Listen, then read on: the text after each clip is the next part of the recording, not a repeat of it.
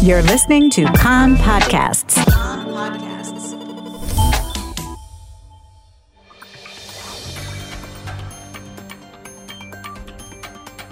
You are listening to the English language news of Kan, the Israeli Public Broadcasting Corporation.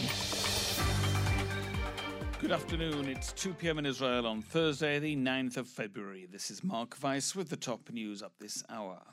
The death toll in the earthquakes in Turkey and Syria is now in excess of 16,000. The Israeli search and rescue team in Turkey has successfully pulled 10 civilians alive from the rubble left in the aftermath of the earthquakes that struck early Monday morning. The Israeli rescue and medical teams are still trying to locate and rescue people who remain trapped.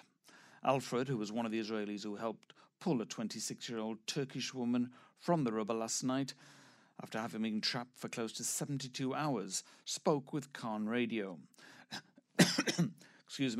And said the Israeli team waited for it to become feasible to extricate the woman by means of a special stretcher.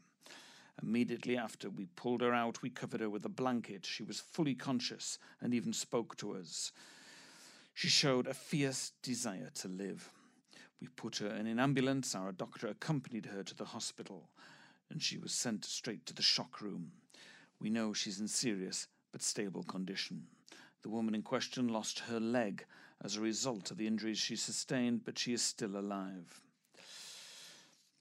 The head of IDF Home Front Command, Major General Rafi Milo, left this morning for Turkey to oversee at first hand the rescue efforts and the establishment of the Israeli field hospital.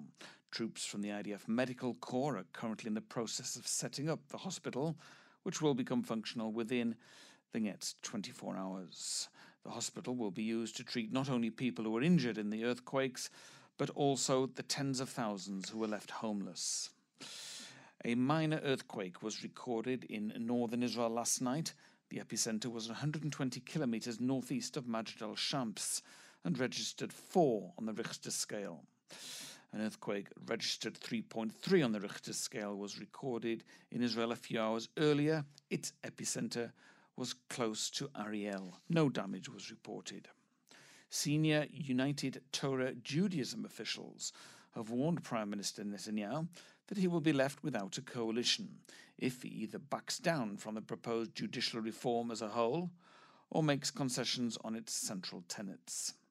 Representatives of other coalition parties have aired similar threats, saying that whereas the government can afford to be forthcoming with the opposition on some minor details of the judicial reform, it cannot compromise on the central principles that underpin it.